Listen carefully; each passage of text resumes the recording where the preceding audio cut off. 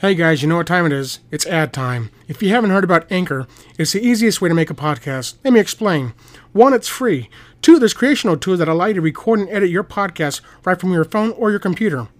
Anchor will distribute your podcast for you, so it can be heard on Spotify, Apple Podcasts, and many more. You can make money with your podcast with no minimum listenership. It's everything you need to make a podcast in one place. Please download the free Anchor app or go to anchor.fm to get started. It's the best way to make a podcast. Don't pass it up.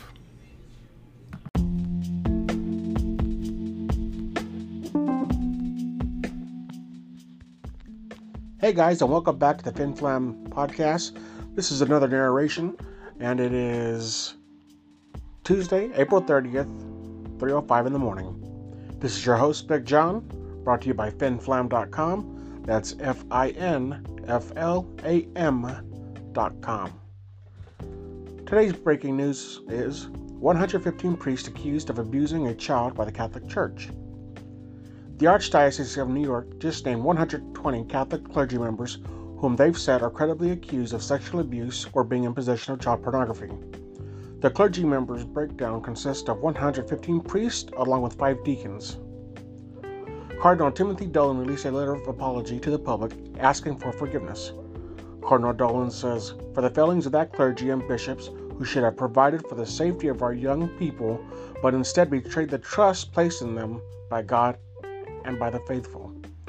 Nearly half of the 120 clergy members have died, and some are fighting the accusations right now. Since the 1980s, the Catholic Church in the United States and its insurance companies have paid out more than $3.8 billion in lawsuits and claims involving allegations of sexual abuse, according to a nonprofit monitoring group. What people wonder now is how many in the clergy are faking it work-wise to have access to children. No one of true faith would ever commit such crimes, and they use the name of Christ as their cloak to conceal their evil doings. No faith is safe from Satan. He will attempt any place Jesus has loved, obeyed, and adored. His greatest achievement has been to get leaders of faith to fall into disgusting sin, and we must be vigilant. Satan never sleeps. He prowls the earth in all forms, seeking to devour souls. He knows the Bible better than you do. They will pay for taking the innocence of Jesus' children. I hope they rot in hell. These are demons on earth. May Jesus bless these children. They have brought shame, resentment, and hate towards the name of Jesus Christ. These leaders, or so-called leaders, were never true Christians. Thank you.